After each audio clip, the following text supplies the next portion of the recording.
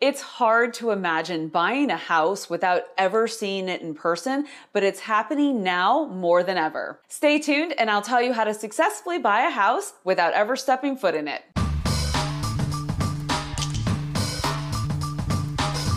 It seems like everything has gone virtual in 2020 and buying houses is one of them. Seems crazy though, right? How can you really tell if you want to live somewhere without ever being in the space? Now, I don't think people necessarily want to buy houses this way, but because of everything that's happened this year, it's become more and more of a common practice. For most of 2020, we've had travel restrictions, so people that had to move, say, in the summer of 2020, couldn't come down to do their normal house hunting trips.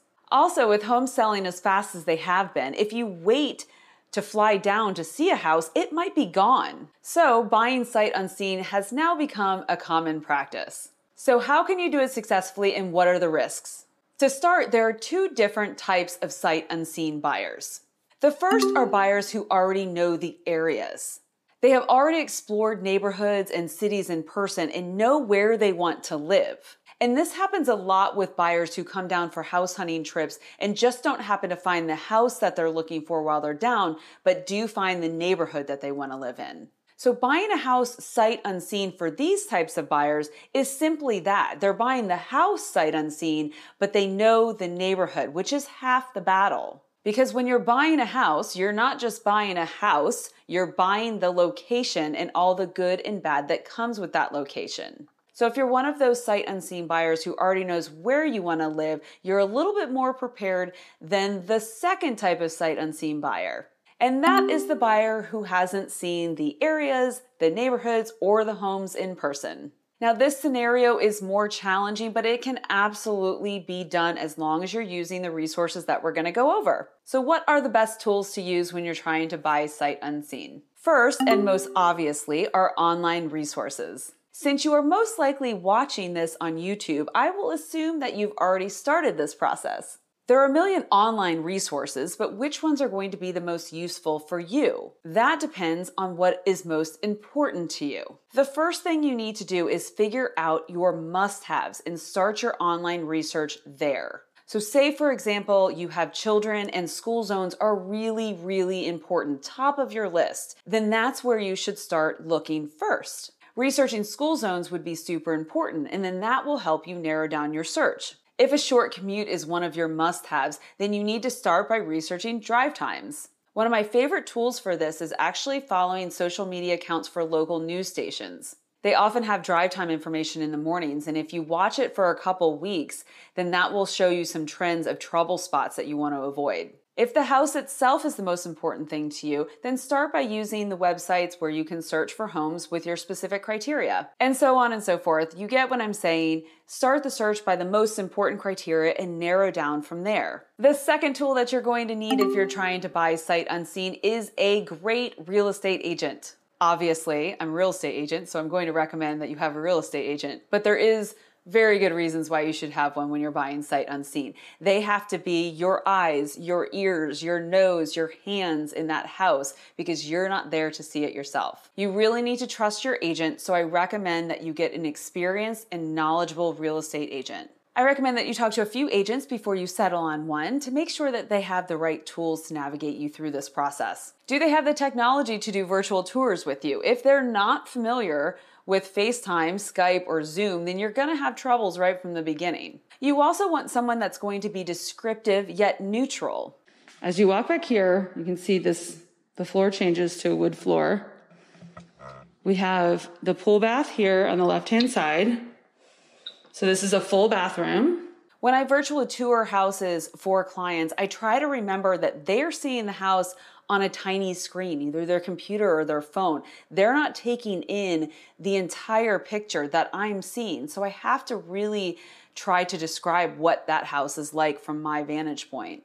And my number one recommendation for buyers is make sure you're asking a lot of questions of your agent while they're walking through the house. Anything that's important to you, ask the question so you're getting that description. So one note about this, there are a lot of virtual tours that are attached to the online listings. These are a great tool whenever you start looking for a house.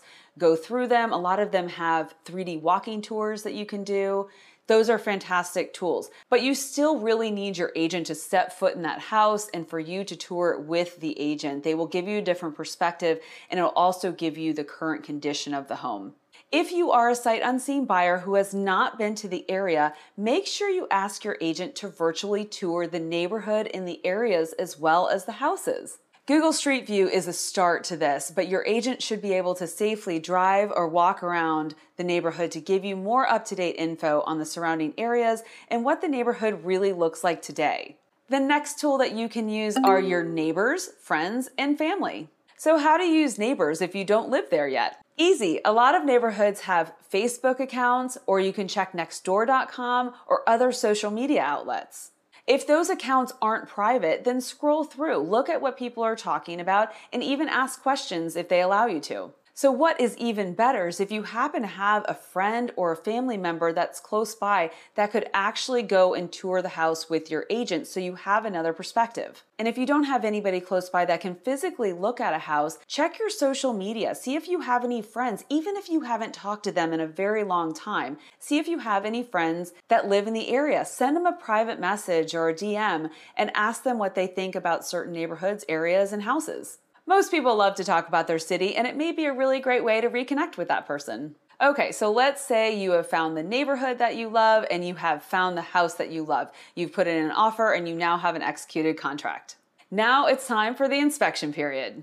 And that brings me to tool number 4, your home inspector. If it is at all possible for you to come down during your home inspection, please make every effort to do so. It makes everybody feel better. The buyer, the seller, the agents, the inspector, everybody. Now that wouldn't be a truly sight unseen purchase, but it is a good tip, and I have had a lot of buyers do that. I realize that a lot of you won't be able to do that, so you really have to trust your home inspector. Make sure they are licensed and insured and highly recommended. Just like finding a real estate agent, interview a couple home inspectors to make sure you're going to hire the one that's going to represent you best. And if possible, ask that home inspector to video chat with you when he or she is done with the inspection. So if there's anything in particular that you need to see, they can show it to you with video. Sometimes when you read the home inspection reports, it's really hard to understand that issue because it's not in the context of the home itself. And also, don't hesitate to call your home inspector once you get that report if you have questions. It's a really important part of the process. If everything goes well with the home inspection and your loan is moving along, then you are well on your way to buying a house sight unseen.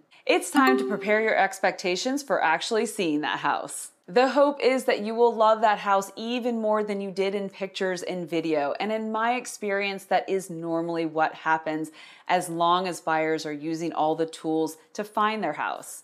However, the biggest risk in buying a house sight unseen is that you might be disappointed and you might not like it. But keep in mind, disappointment is actually a risk for all buyers, even ones that have seen the house several times before they close. I addressed this topic in a video called Reality Check: What New Homeowners Should Know. Check that one out. If you do find that you're disappointed, give the house and give the neighborhood some time. A lot of times, houses don't feel like homes for a while. Do your best to problem solve the things that you don't like about the house and see if your mind changes over time. And if you just can't make that house a home, then you might take a significant financial hit if you decide to sell too quickly. Your closing costs as both a buyer and a seller can add up quickly, and it's hard to cover those costs with an increase in equity over a short period of time. Another risk that I'm seeing more and more is the risk that your offer will be overlooked by the sellers because you are a sight unseen buyer. In a multiple offer situation, a seller might view a sight unseen buyer as a riskier one than someone who has actually seen the house. And they might choose that offer over yours, even if it happens to be for a lower price. So why would they do that? Sight unseen buyers make sellers nervous, especially when you have certain parts of your contract, like the as-is contract in the state of Florida, where buyers have an easy out during their inspection period. I have seen it happen all summer here in Florida. A sight unseen buyer will put in a great offer and then they cancel it during the inspection period. Sellers assume that someone who has seen the house will probably not change their mind as easily as someone who hasn't seen the house, so they take that less risky option. If you are a sight unseen buyer, please talk to your agent about how to make your offer attractive if you happen to get into a multiple offer situation. For all of you out there looking to buy a house sight unseen, good luck to you. It is doable, I promise. Ask a lot of questions and use a lot of resources. You've been listening to the Melanie Loves Tampa Bay podcast experience. Thank you for your support.